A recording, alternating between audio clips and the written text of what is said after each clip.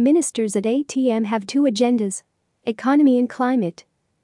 The ATM 2023 event opened with a discussion by ministerial and economic representatives, moderated by Eleni Giokos, anchor and correspondent CNN.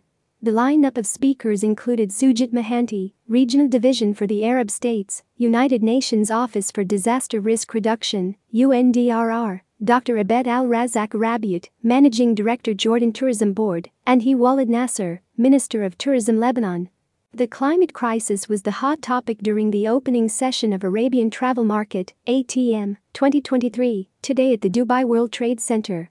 Together, figureheads from the economic and climate sides of the tourism industry spoke about the need to adapt in order to face climate change head-on through the implementation of new sustainable policies, while at the same time creating funding and support to achieve these goals in tandem with current climate regulations. According to Sustainable Travel International, tourism creates approximately 8% of global carbon emissions from transport, food and beverage, accommodation, and related goods and services. The United Nations Office for Disaster Risk Reduction, UNDRR, works closely with governments, the private sector, and stakeholders across the globe to reduce disaster risk, as climate change is leading to more frequent and severe climate-related hazards, including floods, heatwaves, hurricanes, and cyclones. Taking these factors into today's economic and climate situation, Mohanty said.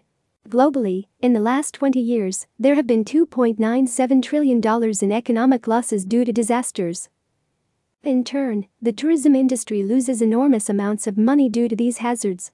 Therefore, the return on investment is clear: invest now to help protect the future. Jordan is one of the highest-ranking countries in the region on the Euromonitor Environmental Sustainability Index, and responsible tourism is now a key focus for the nation.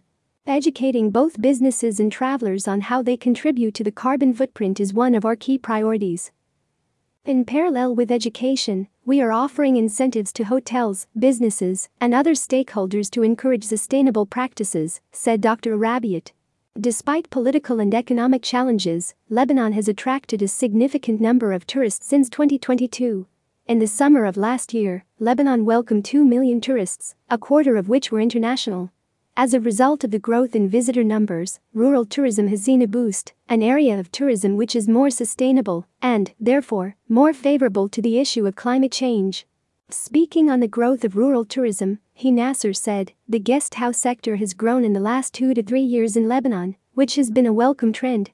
We have now established a syndicate of over 150 guest houses, encouraging tourism in more remote areas. Danielle Curtis, exhibition director for Arabian Travel Market, said, the issue of climate change has never been more topical or urgent, and the strategies discussed at today's opening session provided the perfect launchpad for ATM 2023 as we explore the future of sustainable travel under the theme, working towards net zero. Curtis added, over the next 3 days, we will be hearing from leading voices across diverse segments of the global travel and tourism sector, all aligned on a shared vision to improve the climate change situation and ensure environmental protection. More sessions. Day 1 of ATM 2023 featured 20 sessions across the global stage, travel tech stage, and sustainability hub. Other highlights from the day included sessions on technology, the enabler of sustainable travel, sustainability in the travel industry, who pays, and enhancing the customer experience through AI. The Sustainable Hospitality Alliance also touched on the importance of protecting the locations, livelihoods and communities in which hotels are based in the Achieving Net Positive Hospitality session. More news about ATM.